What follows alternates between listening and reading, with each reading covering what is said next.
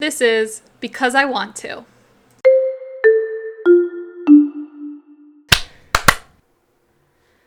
Hello, and welcome back to Because I Want to, where we talk about whatever it is we want to. I'm Sarah, I'm Lindsay.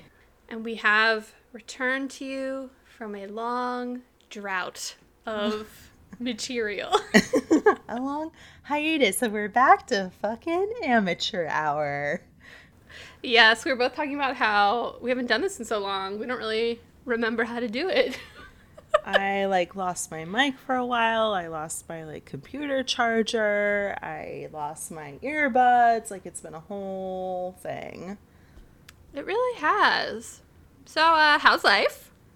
Well, I'm back in the country after my week and a half long honeymoon turned into a 2-week long honeymoon, pretty much. Yes, regale me with your travels and issues. So first of all, our trip was really good. We did the ring road trip around Iceland. So you'd drive around and you see glaciers and mountains and all kinds of cool shit. So that was really cool. And we tried to, the volcano that's erupting there right now. Mm-hmm. We tried to hike to it, but oh my God, it's a grueling hike. It's an hour and a half, and it's up a mountain. I don't care for that. It's up a mountain, and part of it was really hard and steep.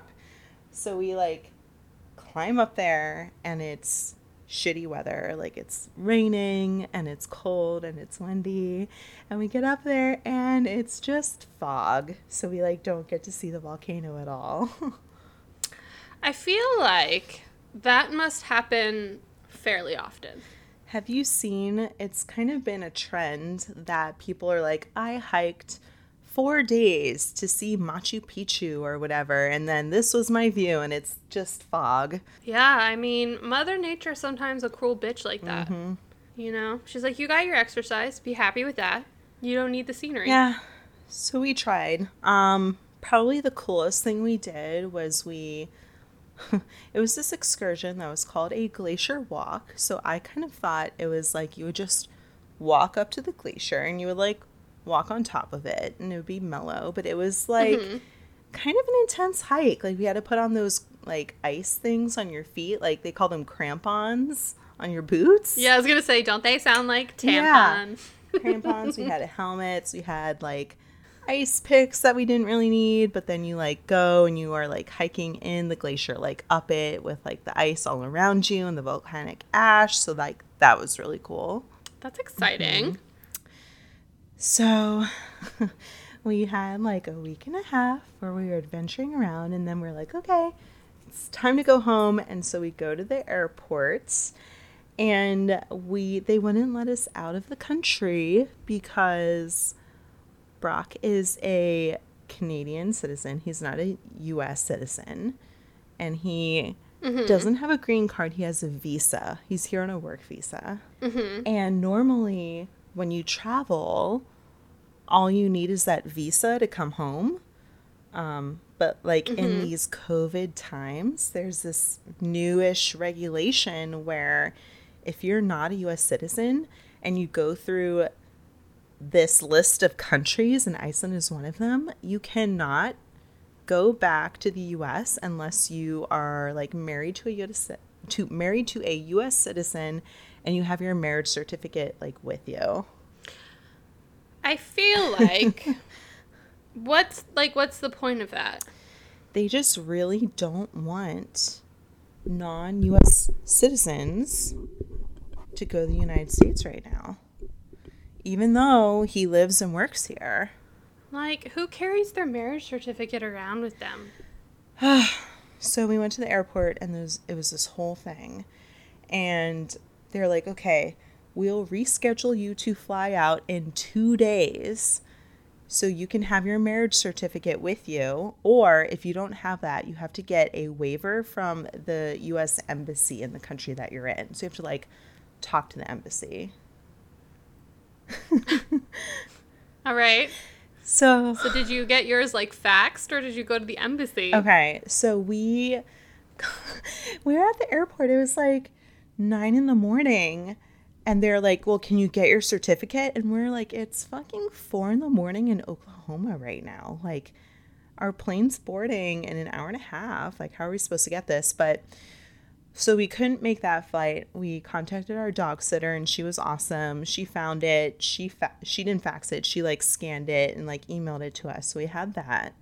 We talked to United. We talked to the embassy. We're like, we have everything we need, right? And they're like, yeah, you're good. You have the certificate. Like, you're fine. So we're like, okay.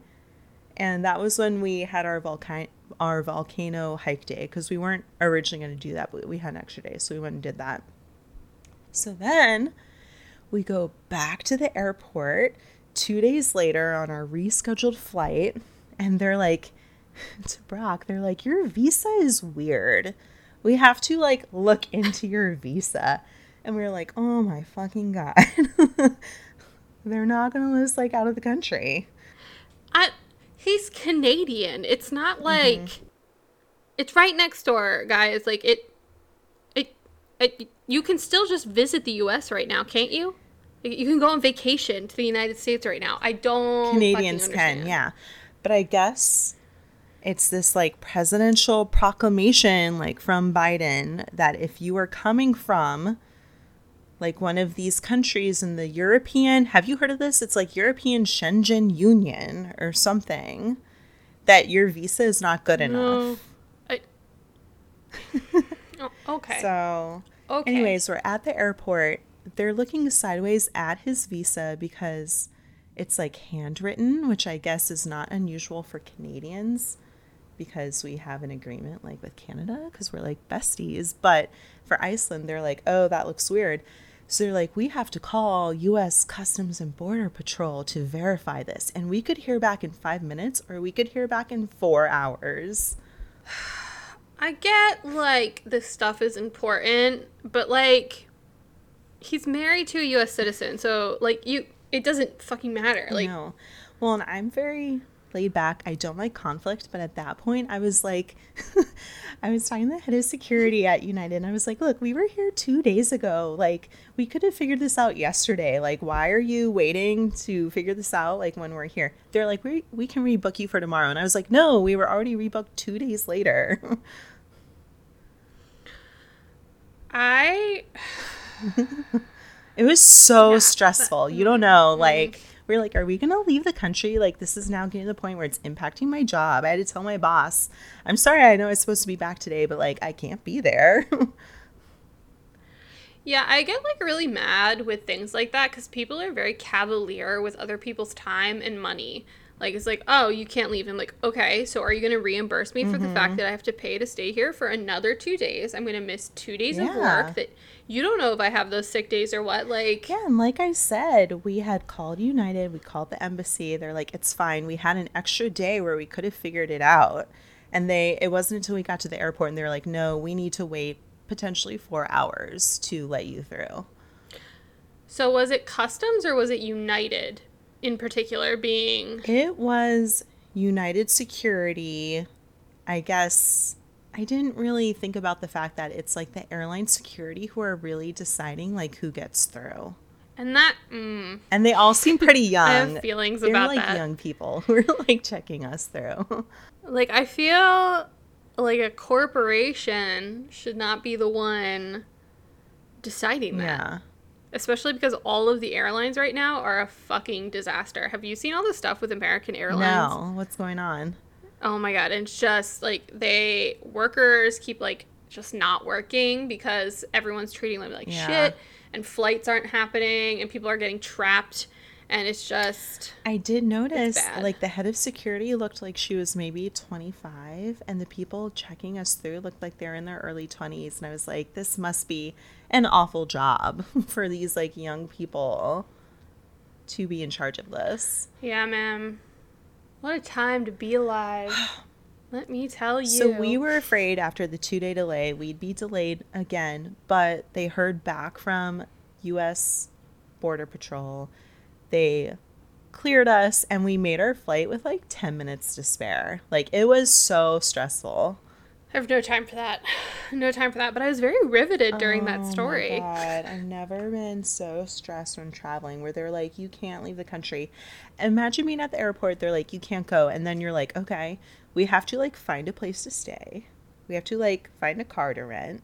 Like, I have to talk to my boss. Yeah. Like, Like, Iceland doesn't really have a lot of public transit. Like, they have some uh-uh. buses, but that's, like, pretty much it.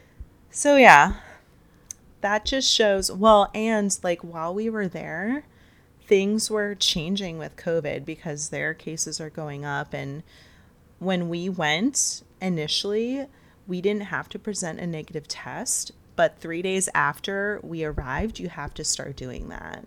And people reinstated the mask policies while we were there. So things were like in motion. It's really stressful. Uh-huh. Like, this whole... I mean, there's precedence for how this is going to go, and I don't think it's going to be good. So yeah, I don't think we're going to be doing any more international traveling for the next like 2 years until we potentially move to Canada and I become a Canadian citizen and people don't question us. Yeah, oh man, you're going to become a Canadian citizen. That's the plan. It's exciting. Maybe I'll move to Canada. You should. Neighbors. Oh my God, you should. Teachers make a lot more money there. I mean, there's nothing to stop me. That's like the best part about being single. It's like there's literally nothing to stop me. Do it. Well, what have you been up to the past 2 weeks? 2 weeks since we've talked. What have I been doing for 2 weeks? I house sat for my parents, which was actually like really nice. My parents have a pool, so I just like went out and chilled every day. Got really sunburned. Hung out with Julia and her kids, which is nice. So that was good. What else have I been doing? Really not that fucking much. I've seen a couple other friends. I started going to the gym again. Ooh. This is how I know my antidepressants are working. Good for you. Do you want to know a negative side effect of antidepressants? At least for me. So I'm an anxiety cleaner. Like, I clean to deal with my anxiety. But my anxiety has not been that bad. Do you want to know how dirty my house is? Because I was like, ow, I don't know that this is a good side effect. No, that's a good thing. And I feel like I like that it's a very visual cue of how you're doing. Yeah, my therapist was like, so how does your depression feel? And I was like, I don't know how else to describe this to you outside of it feels like a saran wrap. It's just like around that part of my like brain. It's like, I know it's there and I can Good. feel it. But there's like, you know, a little layer where it's not so I'm overwhelming. glad. Yeah, so that's been good. Otherwise, I really haven't been up to that much. I've been doing some training stuff for school. Otherwise, just like chilling. I rewatched all 3 seasons of Penny Dreadful. Okay. So there's that. Yeah. But yeah, that's pretty much it. I haven't been up to that You have much. a new look. Tell the people. Oh yeah, I got a nose ring. I dyed my hair again. Yeah. Exciting stuff. It's very green. I highly recommend the Lime Crime dyes, although it stains everything that it touches. I will tell you I've heard that. good things about Lime Crime. Yeah, so it was interesting. When I got my hair dyed at the salon, it like came off onto my pillowcase, and this hasn't been doing that. Like, it hasn't been like rubbing, but it did like it rubs off onto my skin. So like the back of my neck, I have to keep like micellar watering because it keeps turning green. But outside of that, Yeah, I think it takes a while of like washes for it to kind of clear out. it's very vivid. Uh-huh. It's a vivid Very color. witchy. Yo, I've embraced the witch vibes. Like, that's just what I'm going for. Yeah. I've like realized I bought a bunch of like new dresses and I was trying them on, and I have a bunch of t-shirts from Wicked Clothes, which are all like paranormal and like ghost stuff, and I was like trying it on with my new dresses, and I was like really feeling a certain aesthetic. Uh-huh. You know what? And I'm here for Halloween is not that far away. that. Yeah, normally I don't get excited for Halloween, and I'm really excited for I Halloween always this year. get excited for Halloween. We should have, well, obviously we'll do Spooky Month on the podcast because, you know. Oh my god! Fucking, yo. Do you know what today is? Is it our 1-year anniversary? Today, It is! really? I just looked at the date. It is. This is 1 year from our first time we uploaded. No way. Oh, I didn't know that. That's crazy. I was just thinking it's weird how we've gotten to the point where we can say last year for Halloween we did Spooky Month. Yeah, man. Look at us sustaining a side hobby. Yeah. Like, look at us deciding to do something. We did it for an entire fucking year. I can't say any other hobby I've had I've sustained for this long. Yeah, no, we're not those people. We don't do that. But look at us. Usually I kind of jump from thing to thing, and I think the key for us is to make it like easy and fun. And if we don't post anything for a couple weeks, that's fine, because it has to be easy and fun. I think it also helps that this is how we keep in touch with each other, because we really don't say that much about our lives to each other outside of this. Like, a lot of what we Snapchat each other and stuff is just me, like, rambling garbage about like whatever I'm watching on TV. It's not a lot of like life stuff. So I think this is partially why. And a good example of that is me telling you're like, when are you coming back to the US? And I'm like, I can't leave Iceland. They won't let me leave the country. And you're like, why? And I'm like, I'll tell you on the podcast. Yeah, literally, I was talking to the Mo, and I was like, so Lindsay got like trapped in Iceland, and she was like, why? And I was like, I don't know. I have to create the suspense. I was like, I'll find out tomorrow. Let you know. Yeah. But yeah, it's a fun way to like keep in touch for sure. It really is. Well, we've been rambling for like 20 minutes. Should we introduce our topic? We're doing books and their movie adaptations. Yeah, man, I even made a list. It took me a hot second to like find books that like movies that I've also read the books, but I did make a list. I did too, but I always do. I do not always do. We know you're the more prepared person out of the two of us. That's how I function. That is, because if I didn't, I'd just be like, I can't improvise. I just can't do that. This was made very apparent to me when we studied abroad. Okay, so me and Lindsay studied abroad in London, and academics in England are very different than academics they are here. So basically, your grade in a class, at least where we were taking classes, pretty much culminated in one paper. So we like didn't do anything for like an entire quarter, and then we had like a panicked 2 days where we wrote these papers. And I remember looking over to you, and I was like, what are you doing? And you were like outlining and like all these things, and you were like, what are you doing? And I was like, stream of consciousness, baby. It's just coming out. Yeah, I'm a very structural thinker that way. I'm not at all. At all. But anyway, all right. Well, do you have a first book to movie adaptation that you would like to discuss? So at first I thought we would just talk about YA books, and then we opened it up a little bit. But when I was thinking in terms of YA, I thought, let's move away from the Hunger Games, because we've talked about that for like ages now. I mean, I did put the Hunger Games on my list because I could talk about it till I the meant end Harry of time. Potter. Did I say Hunger Games? Oh, I meant did. let's move away from Harry Potter and talk about Hunger Games. Excellent. I'm along with that. I was like, I don't think we talked about the Hunger Games that much. It's like two wires in my brain being crossed, and I'm not used to doing this in like 2 weeks. I know. Has it only been 2 weeks? It feels like it's been a month. That's time, man.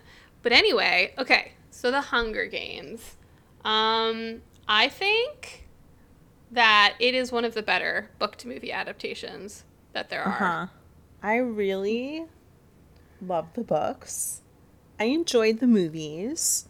I thought the first movie was really strong, but I remember loving the second book and then watching the movie and like not being wowed by it though. I think there were some things in the first and second books that were really hard to translate to film, because I remember reading them and being like, I don't really know what that would look like. Uh-huh.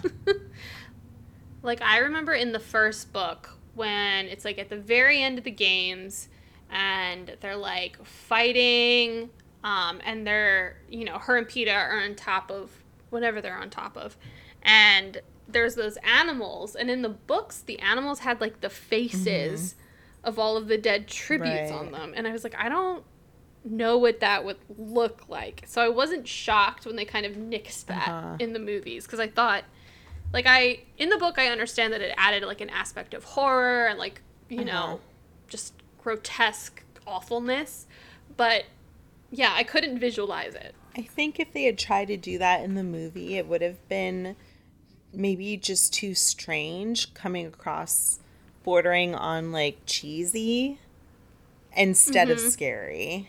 Yeah, but I think the casting was really good in the movies, and also I think they did a really nice job with Katniss, because in general Katniss is not a super likable character. She's not very personable, she's not very warm, but it makes sense for someone who grew up in District 13. You know, that's kind of how you would be, I think. Like, I agree. I tend to really like characters like that, you know, the author's not trying to endear them to you. She is what she is, and I think that kind of translated into the movies. Like, she was very standoffish. She was very concerned about, like, her survival and not necessarily, you know, everybody around her, but at the same time sympathetic. So I like that. I don't know that the movies did as good of a job as, like, completely massacring Gale as a character. I'm trying to remember, how was he massacred in the book? He wasn't really around that much in the book, I thought. So in, like, the end, spoilers, obviously, at the end of the third book and the fourth movie, he kills her sister. What? Yeah, so he is the one who, like, plans that attack on the Capitol. And her sister is there doing, like, emergency services. And she gets, like, blown up. Oh, but he doesn't kill her. She dies as a result of his plan. Yeah. But that's how Katniss would see it. And he's, like, very unforgiving about it. He doesn't, like, feel bad about it at all. He's just like, this is war. Oh, shit. Like, I remember in the books being, like, furious. Like, I remember getting there and being like, fuck you. Like, how, like, I was never one that, like, wanted them to end up together. Like, but that really, like, she did a nice job of, like, cinching it and being like, no, absolutely not. Yeah, that just shows, like, how differently they both think about things. Because for Katniss, I think she never really thought about the political side. Like, she kind of was forced into being the Mockingjay. Not forced, but, like, kind of fell into it. And she she always was focused on surviving. Yeah, she more liked people. And if she didn't like a person, then she didn't want to, like, support them. So, yeah, Gale and her, I think, just think very differently. I agree. But yeah, I think that's one of the better book to movie adaptations that there are. Yeah, they're pretty solid. And I think all 4 movies are pretty good. I would say The Weak Link is the second one, which is interesting because that was, like, my favorite book out of the 3. I think there was a lot in that book that was hard to translate to film.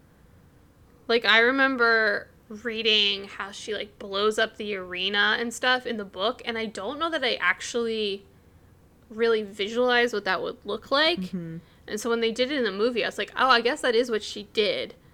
But in the book, it made it sound so much more, like, grandiose and things. So I think there was, like, a disconnect there. I just love the idea that there's a Hunger Game. It's like an all-stars season of Survivor. A Hunger Games where you have all the winners against each other, and they've all won for different reasons. Like, you have BT, who's, like, really smart, and you have, like, Finnick, who's good with his trident, but he's also, like, really charming, and, like, I don't know. I loved all the Mm-hmm. characters in that one. Yeah, they did introduce a lot of like really varied characters in that, and it gave you a really good understanding of like how you never really escape the like awfulness of it all. Like Mm-hmm. even if you win, it's It's the system, it's man. It's life. the system. Yeah. The system, man. I'm gonna have to edit out so much background noise in this. I can't stop moving around. I always have to edit out background noise for me with my air conditioning. And last episode, Harry Potter Part 2 was so hard to edit because I didn't have my mic. I was just using my computer mic. So there's a lot of like, apologies to you all listening, volume regulation issues and stuff like that. Where I was like, oh, it took me a while to edit that one. Man. All right. So my first one I wrote down is Game of Thrones. Yes, let's. Okay. I feel like we do a whole All right. episode about Game of Thrones itself. Yeah, maybe at some point we should. But so we both read Game of Thrones before it was a TV show. Yeah, we were in college, and I think you had started reading them, and you're like, this series is really, really good. And I started, and I read the first book, and I was like, I don't know about this. And then 70% of the way through, I was like, I'm in. I'm so into it. Yeah. So Game of Thrones, it takes you a solid like 400 Yeah. pages to understand what the fuck is happening. Like you just have I mean that's a lot of high fantasy. Like you have to commit to the fact that you're not going to understand what's going on for a And while. get invested but Game of into Thrones it in particular. and care about it. Yeah. And just be sold that it's going to be worth it in the long run. That's, yeah, the hard part. So I think the thing with the show is the books are so complex and there's so many characters and there's so many subplots and you never know if a subplot is actually going to matter to the main plot. Like sometimes they don't. Sometimes they just kind of peter out and it's whatever. There was no way that you were going to be able to translate all of that to the show. Yeah. Like it just wasn't doable. But that being said, the show, for the most part, obviously the ending was not great. But the show, for the most part, was so good. Yeah. You know what's weird is to think about when Game of Thrones was on, it was such a cultural force. Everyone talked about it. Everyone. And when it ended, it just disappeared. Yeah, because people, I think part of it was people were so upset with the ending of it. Uh-huh. Like, I've heard a lot of people, I have no issue necessarily with how, like, what happened to some of those characters, but I think there wasn't enough build up for what that ending was. Like, there wasn't enough time, again, spoilers, for Dany's character to just, like, completely unravel. Yeah. And, like, I don't know. There. And you know what bothered me? Uh-huh. Do you remember how much we used to obsess about who John's parents Yeah. were? Like, okay, so this was before the show. This was always a question in the books because in the books it never got answered. Right. And we would like obsess about it. I read a college level paper about who his parents were. Like it had like text evidence and all of these things. They were right, by the way. But and that was such a reveal in the like movie in the show. God. But then in the end it didn't matter. Yeah. I'm trying to think if it did matter in what way. Just, it only mattered in the way that I think John was kind of repulsed by the idea of being with Dany. And that added to Yeah, his... it kind of drove them apart. Yeah, it added to his kind of disillusionment of her and her being kind of like this savior that swoops in and kind of saves their kingdom. But yeah, I kind of wanted him to have a claim to the throne. Like, that would have been kind of cool. Although I do like the idea of Dany being in charge. And I do agree with you that the way it ended, I don't think was so far-fetched. I think it was the way it was kind of written and that everything was so rushed in that last season. Like, I thought I always thought in the books that in the end Bran was going to die. Uh-huh. Like, I always thought that that's what was going to happen to him. Yeah, it didn't really make sense that Bran turned down being the king of Winterfell for so many reasons. He was like, oh, I'm not here to be a ruler. I'm above that, being the Eye of the Crow or whatever. And then he's like, I'm going to be the king in King's Landing. It wasn't really consistent with his character. Yeah, I remember getting really mad watching the final and just being like, oh, so the answer in all of this is democracy? Like, fuck you. Yeah. Yeah, I haven't thought about all this in a while. And the whole White Walker thing wasn't really answered. We don't really know about the king, the White Walker king, and like who he was. Can we talk about so they build this shit up and they build it up and they build it up and then at the end it didn't fucking matter. Like, why was the end of it all, like, again, spoilers, killing Dany and like all of that shit? The end should have been fighting the White Walkers, because the whole time they build this up as the real fucking threat. Right. Like and then it wasn't. You think this whole squabbling over the throne, like all these people fighting over it, is, not going to matter with the apocalypse basically bearing down on them. And then that was kind of squashed. And it went back to the throne thing. Yeah. And I hated that. Like, I thought that should have been the culmination of everything. Like, I was completely fine with Arya killing the Night King. Like, that was awesome. Yeah. But that should have been the end. I read part of an interview with George R.R. Martin, like, relatively recently, and I guess he regrets not staying ahead of the show because his ending was going to be different, I think. I always thought that he worked with the writers and producers to, like, kind of tell them what was going to happen, but he implied that his resolution was different than what would have happened in the show. I don't know how different. I guess we'll never know because he's never going to finish writing those books. Yeah. And my thing with, like, the books, the first 3, amazing. You get to... The third book is everything. The third book's book amazing. is everything. So good. Do you remember the shock of the Red Wedding when you were reading? Yes. Like, I remember going back, like, 8 times, and I was like, that did not just happen. Because you've spent so many hours investing in these characters, and then it makes you realize, like, they're not supernatural. They're just in this world like everyone else, and they're as vulnerable as everyone else. But then, like, the 4th book came out, and it lost me, and I stopped reading after that one. Yeah, so the 4th and 5th book, not all of the characters were present in them. So the 4th book was, like, a lot of the, like, characters that, like, they're important to plot movement and everything, but they're not your favorite. And then the 5th book was all of the favorites. And I think that really, like, turned a lot of people off. Well, the 4th book, it doesn't include a lot of the main characters from the first 3, and it introduces a bunch of new ones. The Sand Vipers of Dorne, who are fine. They're not really that important, though, in the grand scheme of things, to have a whole book that's really kind of focused around them. Yeah, their, like, big thing was that they killed a, like, princess. Yeah.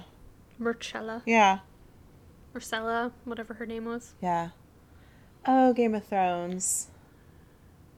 You know what bothered me was before Robb dies, he makes Jon his heir. And it was, like, a big thing in the books. Because his mom gets really pissed about it. And she's like, he's, not your full brother, whatever. And he's like, no, he is my brother. He's my heir. And then it's never fucking addressed again. Yeah. And I always thought that would come up later. There were a lot of things that were never important again, like Arya being able to change her faces. Like, that could have been really cool. I did like the scene where she killed all of the Freys, though. Yeah. That's a great scene. That was cool. It's very satisfying in my soul. So Game of Thrones, I would rate the HBO adaptation, the first several seasons, as being pretty good. And then, like everyone else, Mm-hmm. the last season could have been better. Yeah.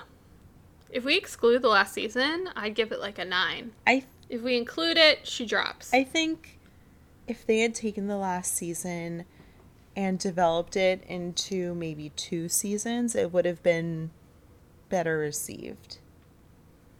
Yeah. Like, I was totally fine with the concept of Dany, like, slowly devolving into, like, everything that had happened to her ancestors, which was insanity. But there just wasn't enough buildup for me to think that that was her outcome that quick. There were, looking back on it, little hints along the way. Like, do you remember when she was in some city and she locked some dude in a safe with her servant who was his lover? Like, she caught them together and then locked them in a safe and just left them in there to die in the book. I have zero recollection of that, but she was brutal. She did that, and then she crucified all those slave owners along her route to Westeros, which was like kind of brutal. And then she also, when she got to King's Landing, she burned people alive when she didn't really need to.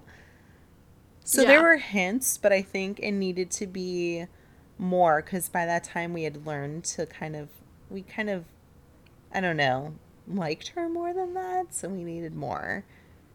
Yeah, they really built her up as this like savior character. You really related to her, you really liked her, and I needed more to accept Yeah.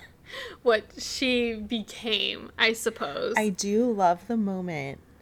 I think it's really good though, when John is having his moral quandary over whether to support Dany or not, and he asks her, she's like, I'm the people who are bad, I'll take care of or whatever. And he's like, how are you going to know that they're bad? And she's like, I'll know.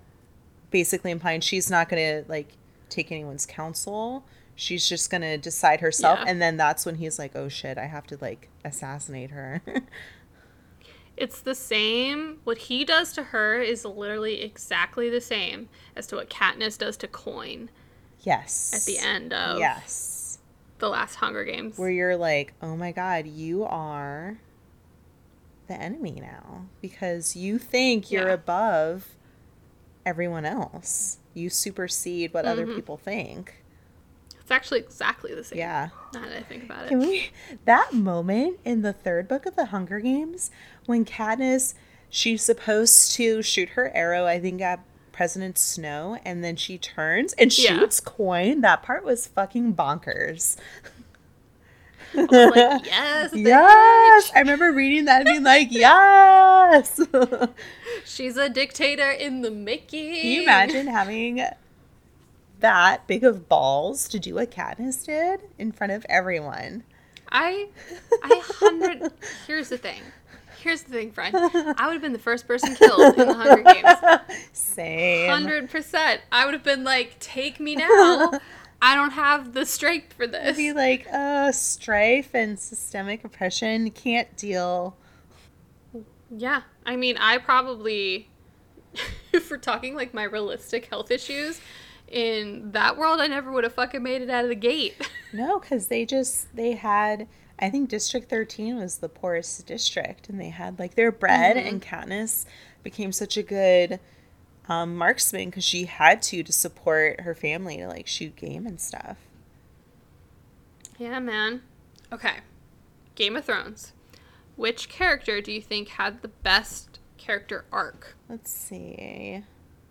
I'm thinking of like the major characters at the end. Definitely not the Lannisters.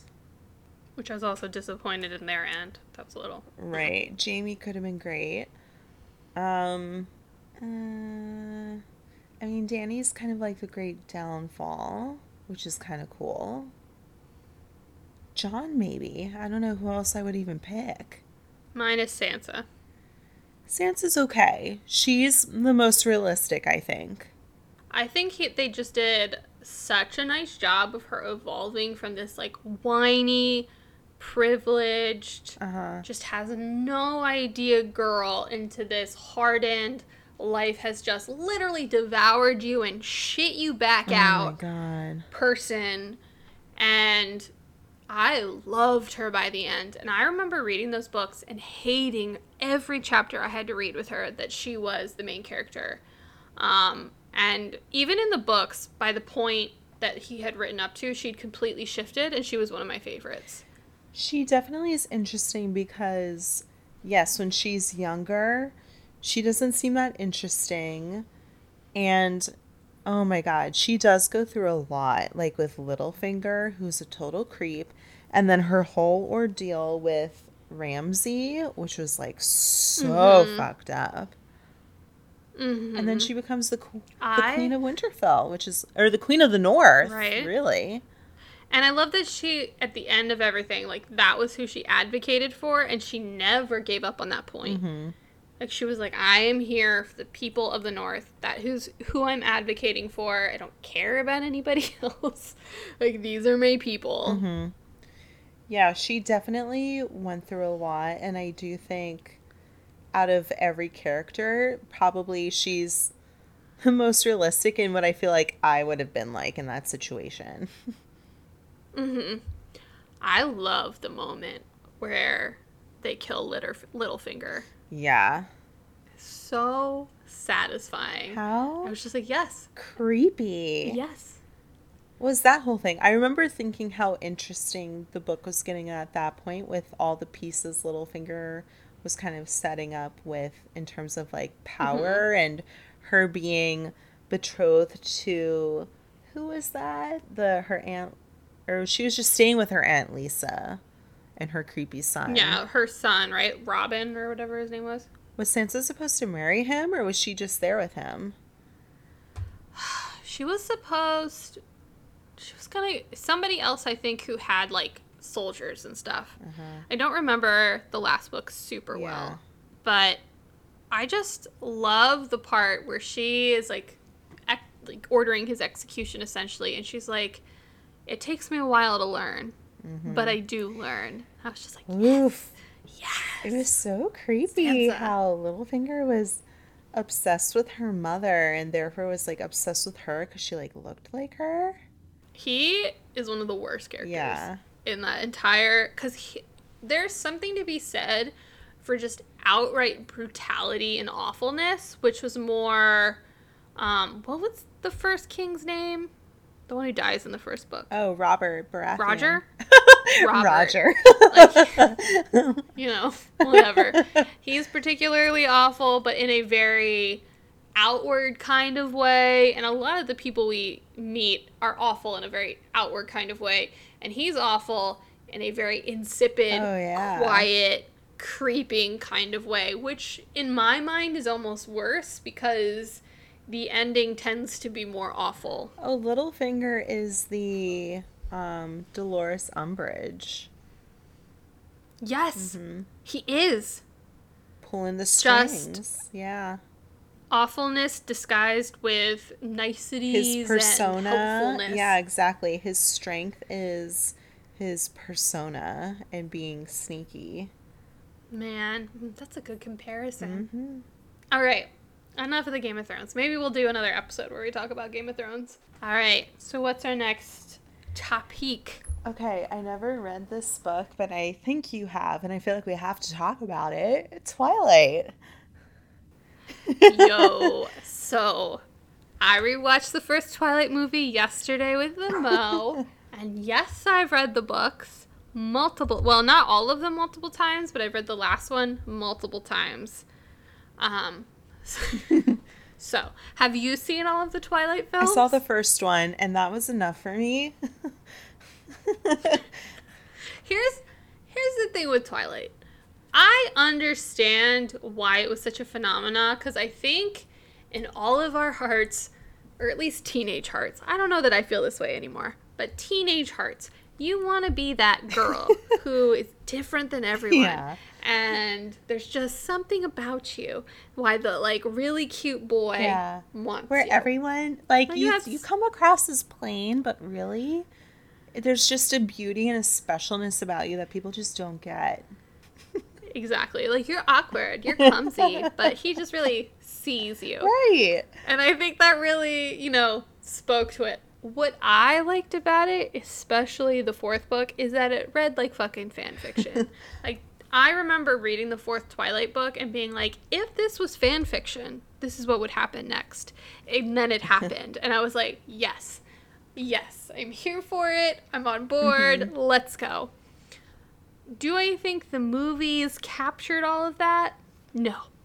Okay, No, I do not. Here's my question though. Like, Twilight was such a thing when it happened.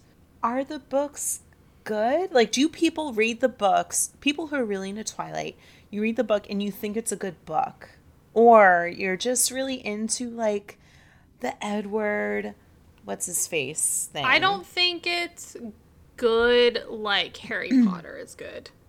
I think it's good in the same way that I like fan fiction and like trashy stuff, in that it doesn't waste a ton of time on character development. Like, there's not a ton of that. It's like it moves I love pretty character quick. development. That's like my meat and bones. It's a very good kind of thing where you turn your brain off, you know? Like, it's the same reason why I read smut. Like, I'm not... Oh, my God.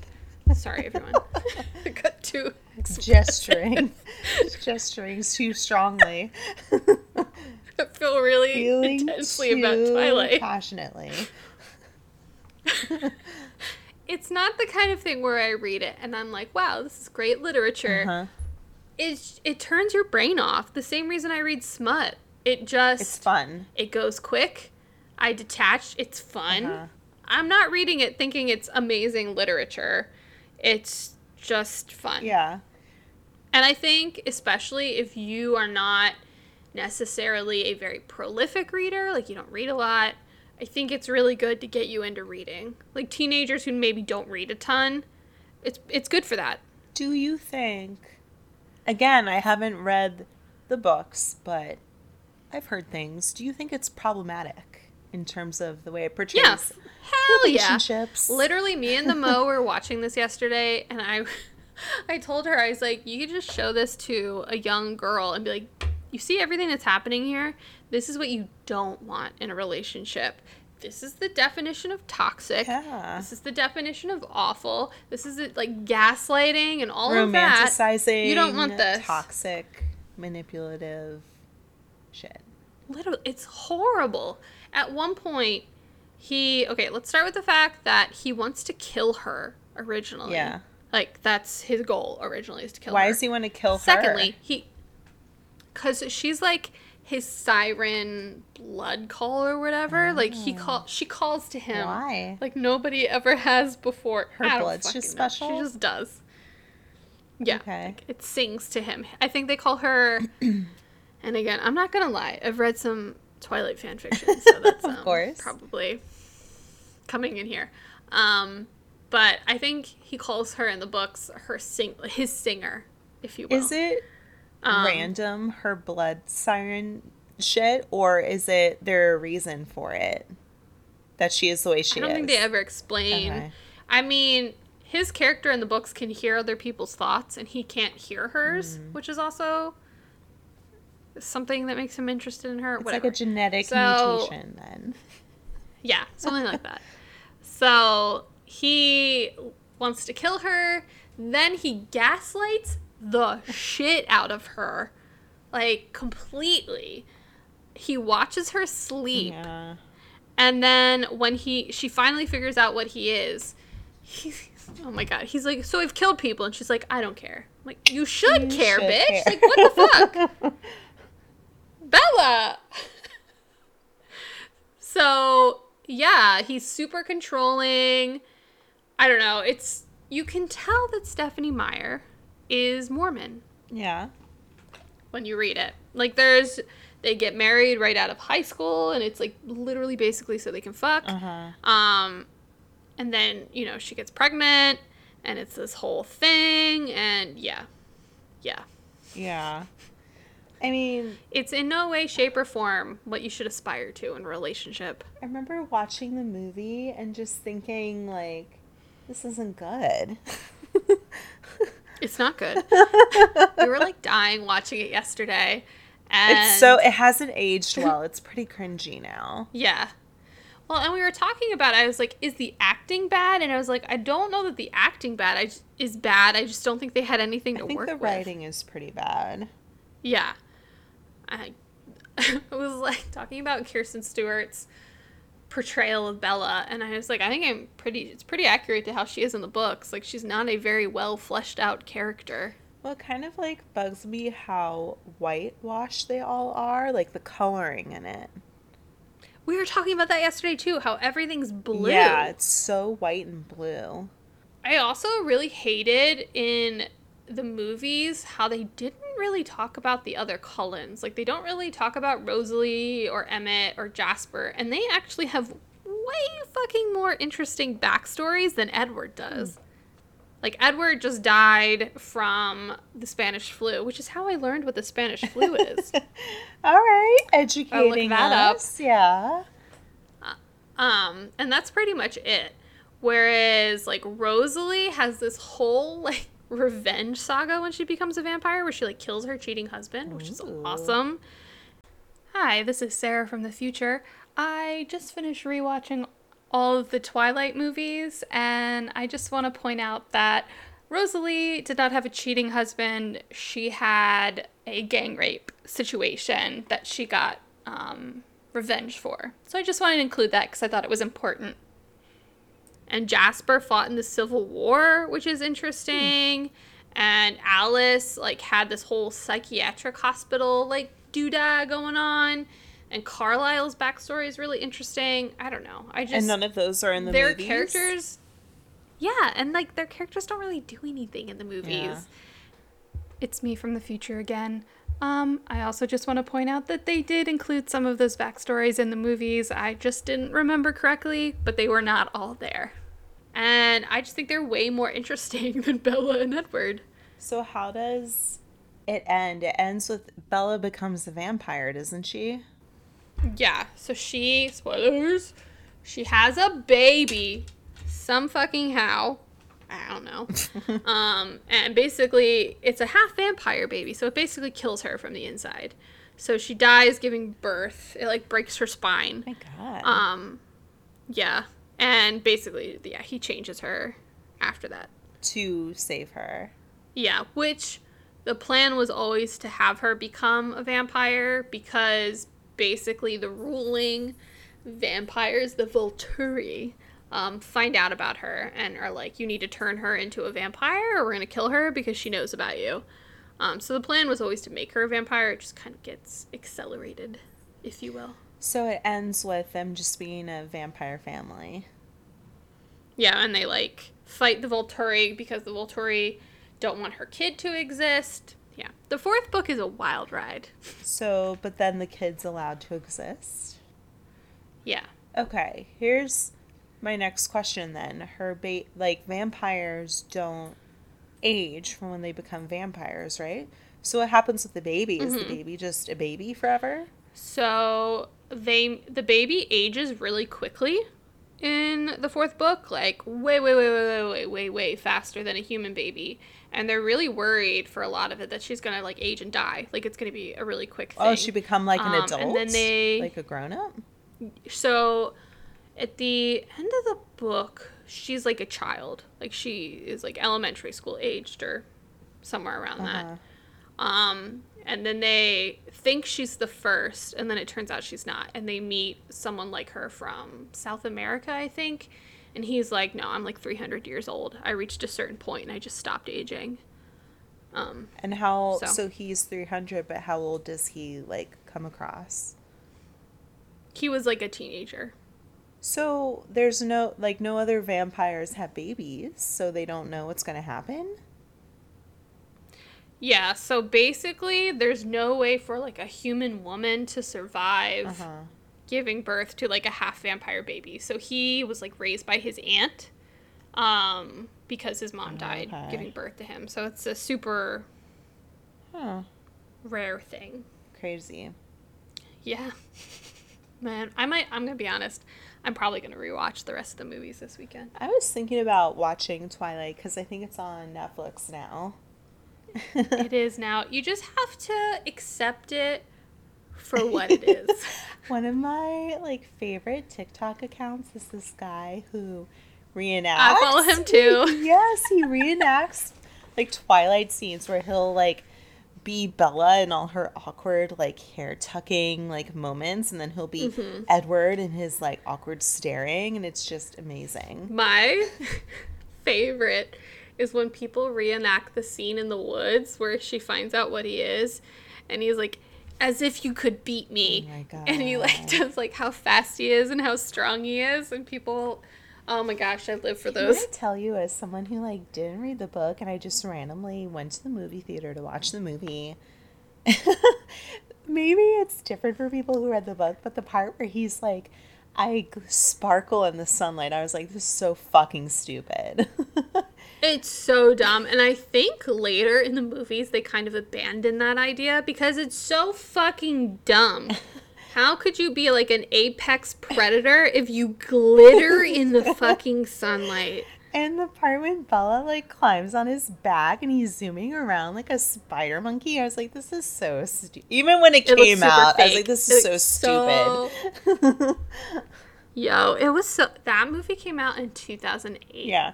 It's definitely a movie for people who've read the books. Like, if you're not in the books, you're going to be like, what the fuck is this? Yeah. It is what it is. It definitely birthed a genre of paranormal romance. I've read some, like, fun ones. There is one by... Oh, God, what's her name? She writes... The big one that everybody seems to be reading is From Blood and Ash. What is her name? Shit, I can't remember. But she wrote... It's basically Twilight, but with aliens. And I loved it. Oh, yeah, we've talked about it so before. Much. Yeah, so it's... I don't know. There's something to be said for that trope. There's definitely a trope of the main girl who seems plain, but she's really just an unappreciated beauty in a love triangle with two different boys, and that's the crux of most YA novels. Yeah, and can I just say I hate love triangles. I hate them. Yeah. I mean, I like it when it's like a secondary thing. Like in the Hunger Games, it was very secondary. I don't like when I was thinking about just like other things to talk about for today with these books where you have teenagers and tweens as the characters and then you have like 20-something-year-old actors playing them. It's kind of weird. Oh my gosh, that's like... So I think we'll probably have to do another episode about this stuff because I have a lot more stuff on my list. But that's my biggest gripe with Percy Jackson. Yeah. Because the characters in Percy Jackson are in their early teens. It's supposed to be like 13 or something. Yeah. And the characters who played them were 18, 19. I hated that. I do think there is a big push in media lately to have like teenagers playing teenagers. I've noticed that more. It just gets very... When you have a book series where the audience is like 12-year-olds and then the movie is like 20-something-year-old actors, it becomes confusing about like who your audience is, who your characters are. It also sets weird expectations as to what you're going to look like at that age. Yeah. I remember watching Smallville and thinking, oh, so that's what I'll look like when I'm 16. Yeah. That is not what I looked like when I was 16 because that's not what 16-year-olds look like. No.